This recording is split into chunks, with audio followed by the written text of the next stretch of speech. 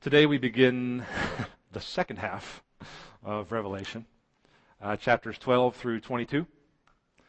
And the reason I point that out, if you're a note taker, you may want to write some of this down, especially if you're reading through Revelation once a week. As we've been talking about, one of our goals for us as a congregation is each week to read through all of Revelation, especially if you're reading through. This will help you with your understanding of the flow of the text as you're reading along. I'm quoting a commentator here named Greg Beale, B-E-A-L-E. He talks about the second half of the book, and he says this: chapters 12 through 22 tell the same story as chapters 1 through 11, but explain in greater detail what chapters 1 through 11 only introduce and imply. It goes into the deeper dimension of the spiritual conflict between the church and the world, which has been developed progressively in chapters 1 to 11. I'll read that again because it's important to help us in our understanding of Revelation, especially as we start the second half of this book here. It says this: chapters 12 through 22 tell the same story as chapters 1 through 11, but explain in greater detail what chapters 1 through 11 only introduce and imply. It goes into the deeper dimension of the spiritual conflict between the church and the world. We're going to see fanciful, crazy pictures all over the place in terms that feel to us like super cool 3D movie kind of scale. So today, that spiritual conflict begins with the dragon as a symbol of the world, meaning Satan's agent of evil, and this little child. In fact, a pregnant woman with a child. So that's what we see here in 1 through 6. Read along, pick it up at verse 1 in chapter 12. It says this: and a great sign. Hit pause. And a great sign. Turn back to Revelation 1:1 real quick. I want to show you something there that helps us for Revelation 12. Revelation 1:1, just the very beginning of the whole shooting match. The same word used for sign that we just read in chapter 12 is used at the very beginning of Revelation to tell us how the book is going to achieve its purpose of revealing Jesus to us. Look at Revelation 1:1. It says the revelation, meaning the disclosure, the revealing, the uncovering of Jesus Christ. That's what's going on here in Revelation. The revelation of Jesus Christ, which God gave him to show, that is to point out. We've already had two kind of showing words, revelation and to show. The revelation of Jesus Christ, which God gave him to show to his servants the things that must soon take place. And then it says this, verse 1. He made it known by sending his angel to his servant John. There's another seeing word at the end of verse 2 there. So there are like four hints for how the book of Revelation wants to point out to us what it's really saying. So that third one there that we emphasize at the beginning of, halfway through verse 1 says, he made it known. And that word there for made it known is the verb form of the noun sign that we just read in Revelation 12:1. It's the same root meaning. You got the verb at the beginning of the book. You got the noun in Revelation 12:1. And I point that out as a reminder to us that the book of Revelation and in this passage is giving us pictures of the reality about Jesus and what he's doing in the world. Pictures of the reality about Jesus and what he's doing in the world. We've been saying, remember, from the very beginning that Revelation is a picture book. It's not a roadmap. It's a picture book. Now, more pointedly, these signs that we come across in chapter 12 are in keeping with what's hinted at the beginning of Revelation, namely that we are being shown, we are being signed, we are being symboled the true character and nature of God and the evil one. That's what we're being given a glimpse into in the book of Revelation. The true character and nature of God and the evil one. And the spiritual conflict. And in fact, we'll see in these three scenes an epic spiritual battle that is shown in three different scenes here. The dictionary says this about this word sign in chapter 12. If you think I'm making this up, the dictionary says this: a sign is a picture by which the character and truth of any person or thing is known. These signs that were being shown in Revelation, they're pictures by which the character and truth of any person or thing is known. which is to say it's the inside thing that counts here. It's the inside thing that is the truth that Scripture wants us to see, not so much the outside parts. Please don't miss this. It's the inside thing, the spiritual truth, the true character and nature of the person or thing that's being described that we're meant to see, not just the outside. So don't get stuck on outside. Look for inside. So here in chapter 12, just like is hinted earlier on in Revelation 1, like we just talked about, we are being shown the character and nature of God and the evil one, and the conflict between the two, the spiritual battle for souls that goes on between the two. Now let's look at what this epic battle looks like. Keep reading verse 1. It says, a great sign appeared in heaven. If you'll remember last week, John was shown the temple in heaven, and he sees the Ark of the Covenant, which represents God's presence there. And he here sees another sign. It says, a great sign appeared in heaven in the spiritual realm.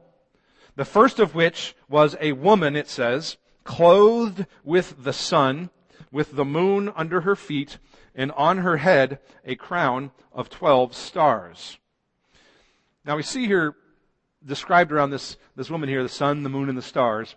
And if we were well-versed Jews, like the Apostle John who wrote this was, if we were well-versed Jews, we would instantly know that this is a vision here in chapter 12 that brings back memories of Genesis 37, verse 9.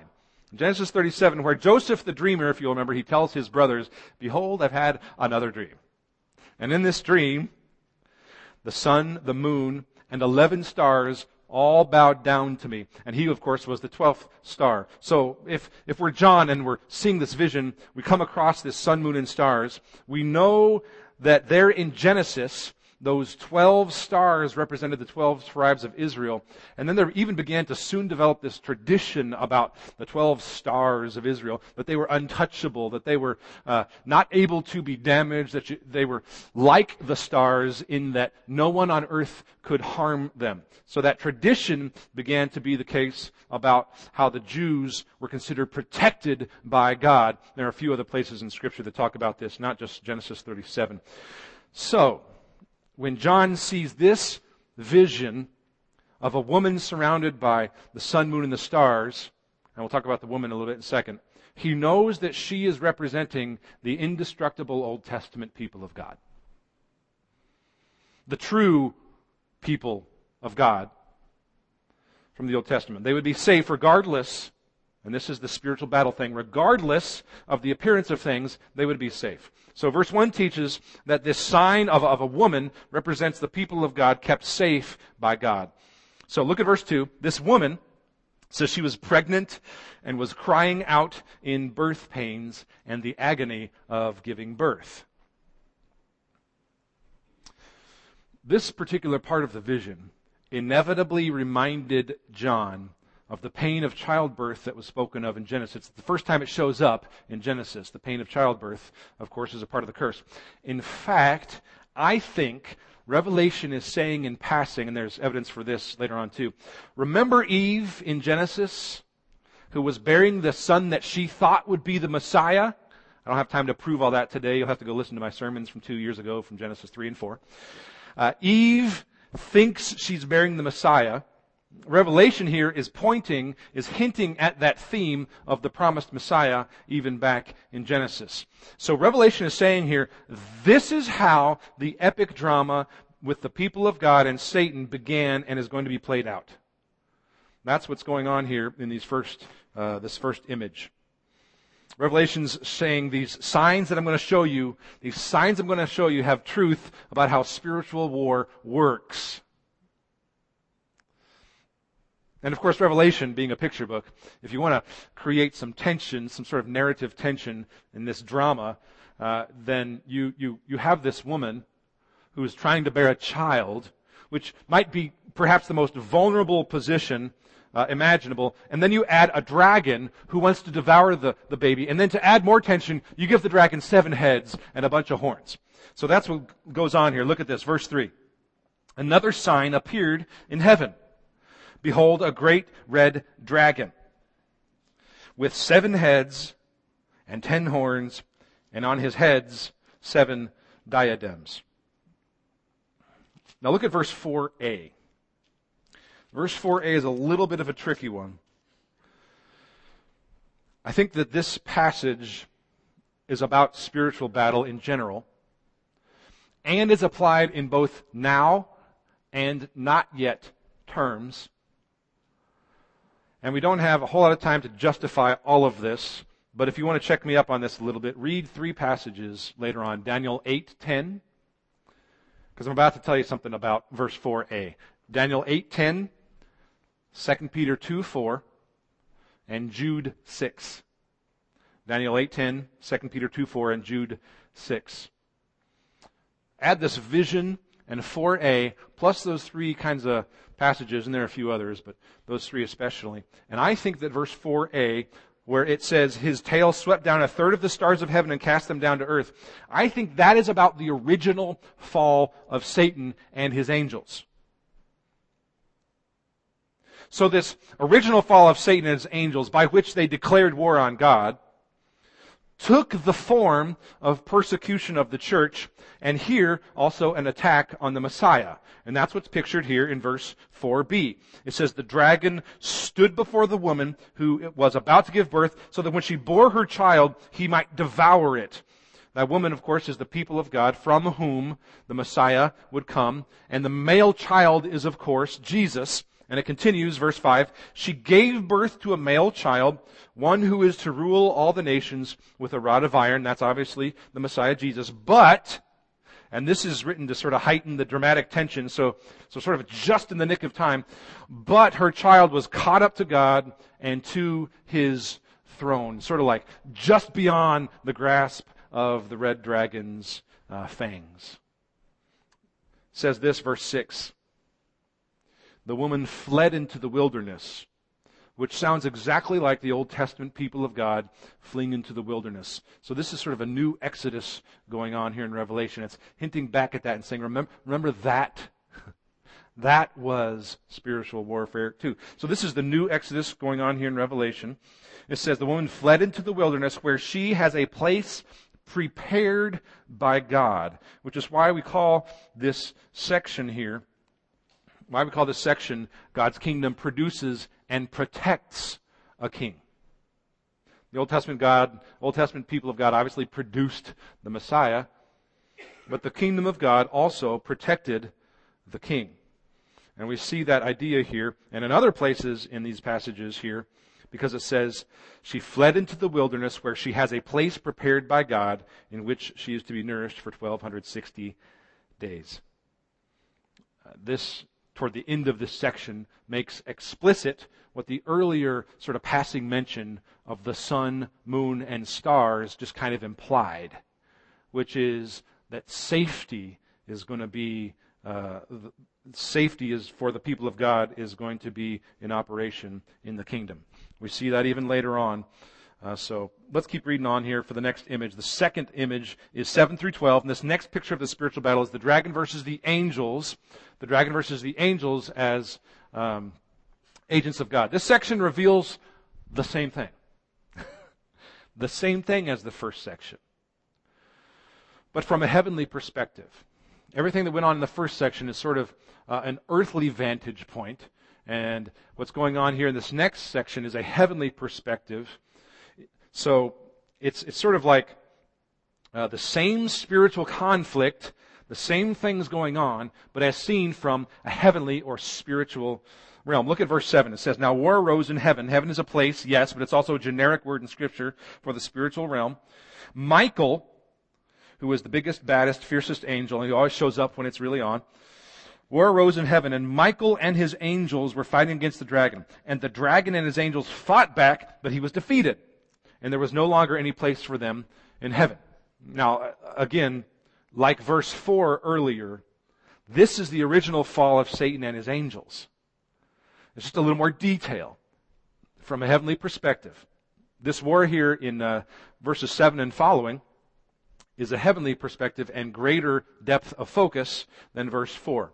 Look at verse 9. It says, a great dragon was thrown down, that ancient serpent. Now we're being shown the dragon's true identity. It's the serpent from the garden who is called the devil and Satan, the deceiver of the whole world. And it says this, he was, notice it doesn't say he will be, but he was thrown down to the earth, and his angels were thrown down with him. This, if it is the original fall, has already happened. I'll talk about that a little bit more here in a second. Look at verses 10 through 12.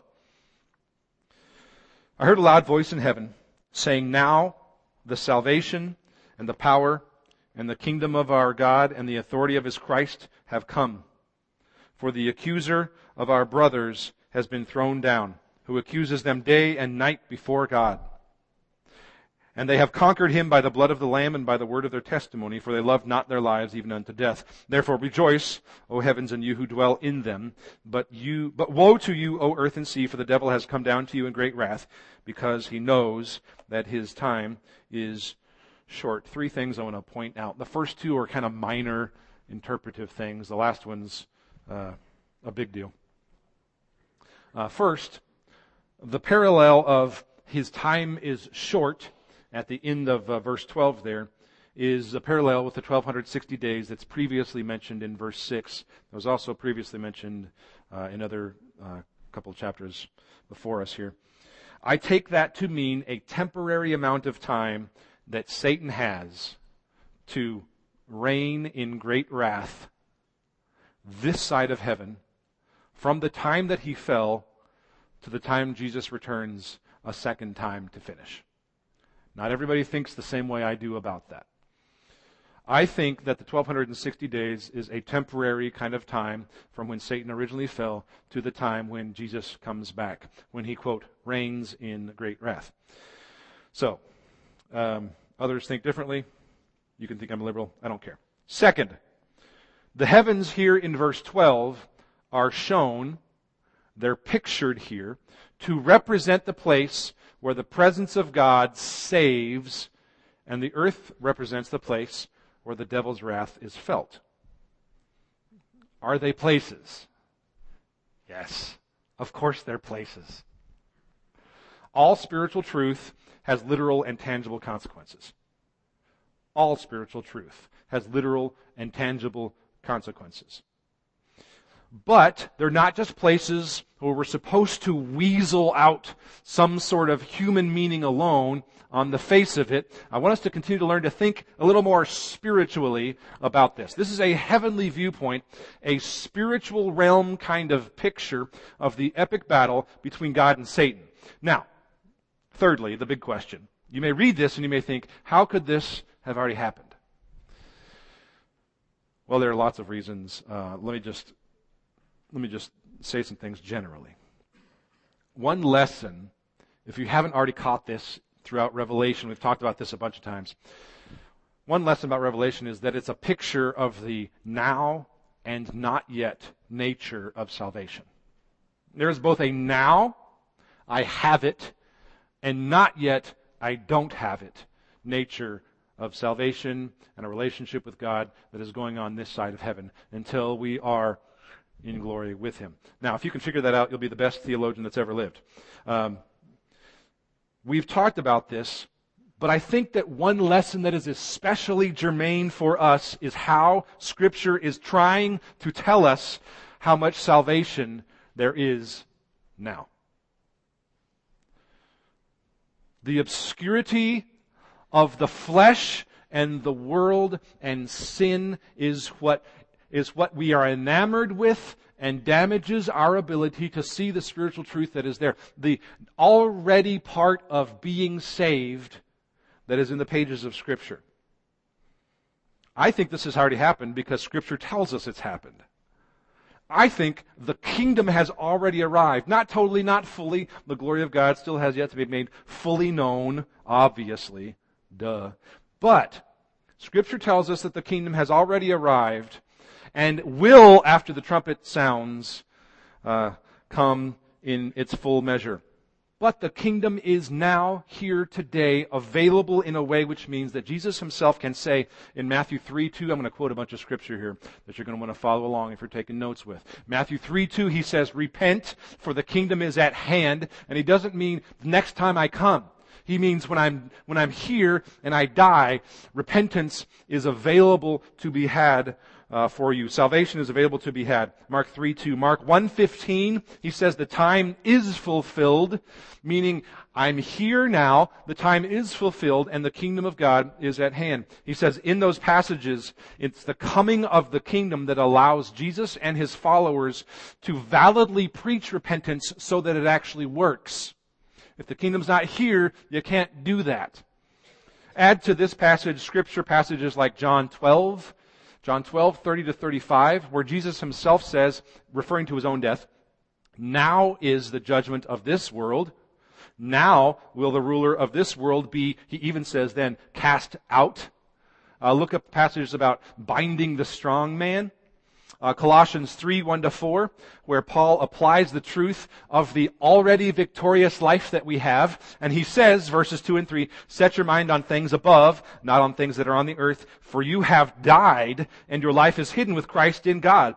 Acts 2:24, where Christ is described as loosing the pangs of death, not the second coming, at the cross.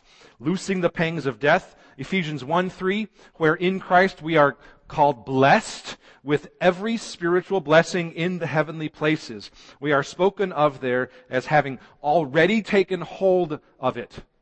Toward the end of Hebrews and a bunch of other places in Scripture, believers who die are said to have conquered because they already have eternal riches in Christ. They don't have to wait for it. It's already theirs. The final enemy isn't the last enemy in human time. Stop thinking earthly and fleshly, as if we can impose our stopwatches on Scripture.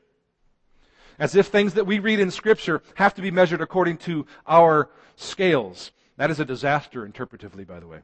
Reading Scripture as if our time equals God's time, which it doesn't. The final enemy isn't the last enemy in human time, but in the sense of the last enemy of death, which has been now and is being not yet overcome. It's a truth that's validly here now for us enough so that we can, with these loud voices in 10 through 12a, we can say that the accuser has no power to condemn me. Romans 8, if you need more. Scripture tells us that our life now has already been taken up with God in Christ, so that we can validly proclaim with an already true sense of victory that because of Christ, we are now conquerors. Already? Not yet. We like to default to not yet. But there's a lot more already. There's a lot more already. That's part of what I'm praying for us to see now. For myself and for you. Because that is the reality out of which we are called to live. That is spiritual battle that we see in these pages.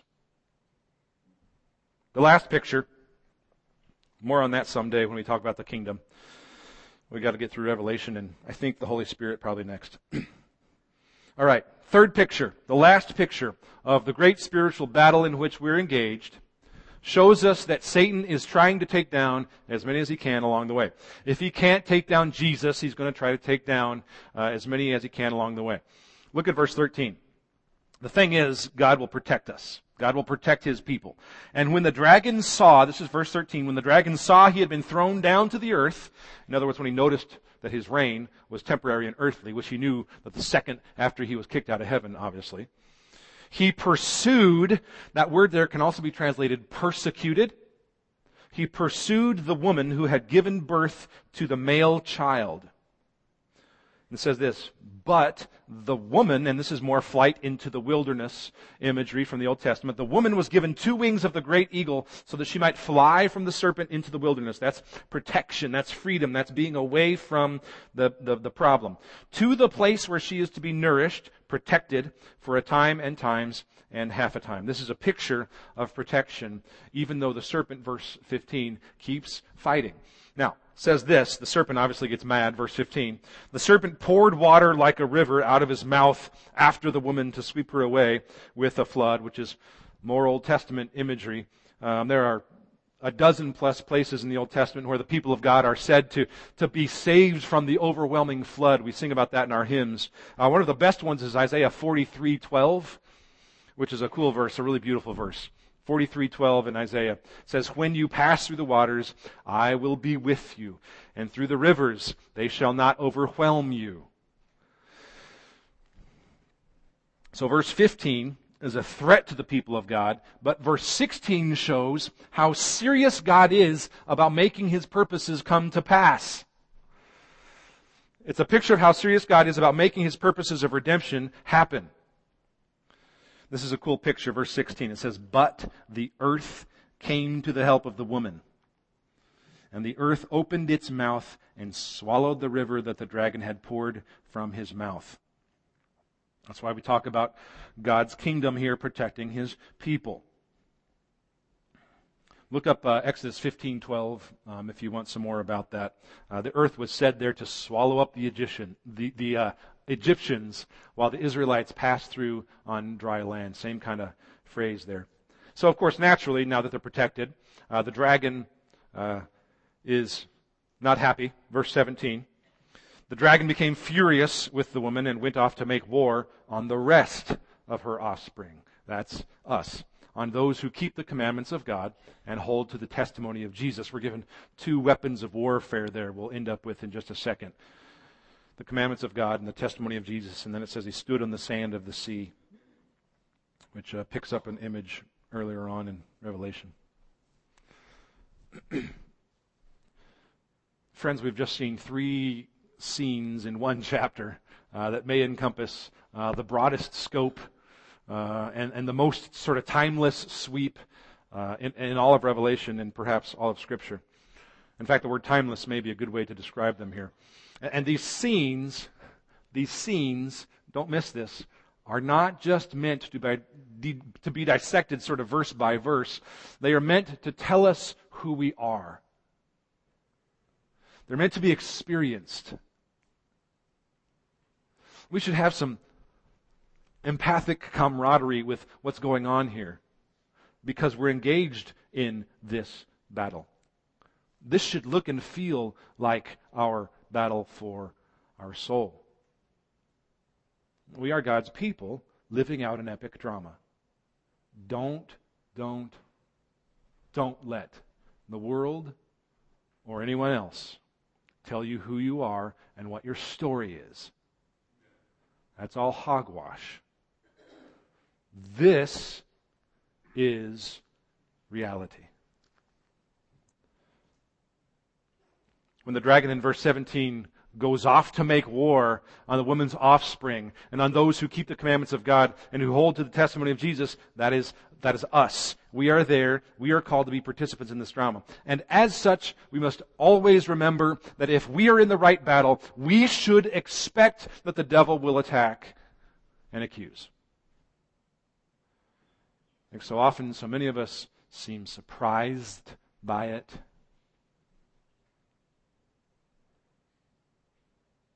Taken sort of unawares, like, what? To expect attack also means to prepare for it. If you're not in battle, you're not prepared.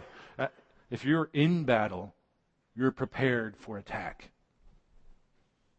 If you're living your life as if you're training because the evil one is accusing you, but you know you're a conqueror, then you will sense, my life feels like this. Matthew 10, when Jesus sends them out as sheep among wolves, He doesn't say, beware of anything other than this. Beware of men. He says that at the beginning, and then He lists a bunch of examples. In Matthew 10, look it up. Beware of men.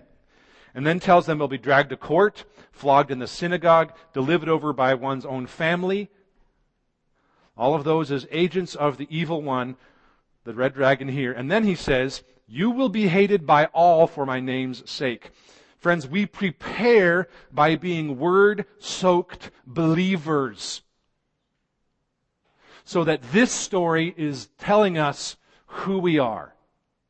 We prepare by being word-soaked believers whose filter for our lives is not the world's story about who we are, but God's story about who we are. We conquer by a testimony that knows that the dragon could not touch the child, nor could it defeat the angels, nor could it overwhelm the woman. Friends, that is your story.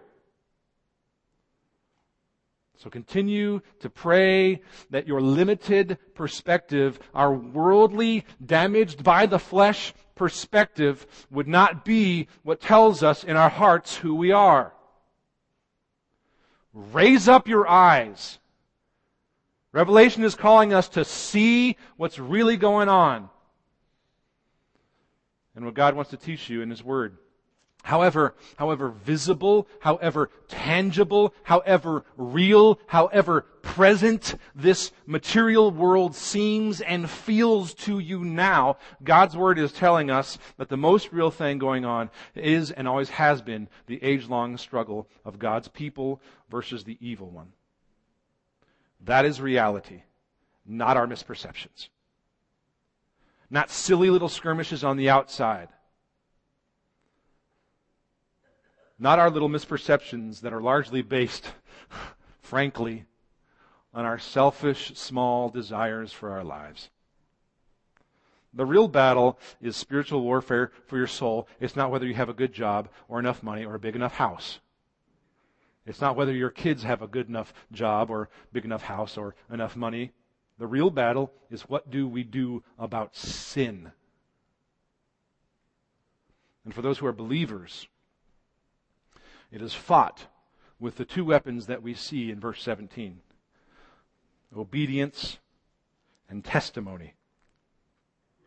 That means two things. Number one, what we do counts. Obeying God's commands counts. And that what we have matters. And that what we have is the only thing worth having, the testimony of Jesus. Obey God and cling to Jesus, and you will be just fine. Revelation is telling us, if we obey God and cling to Jesus, everything is going to be okay. Let's pray together.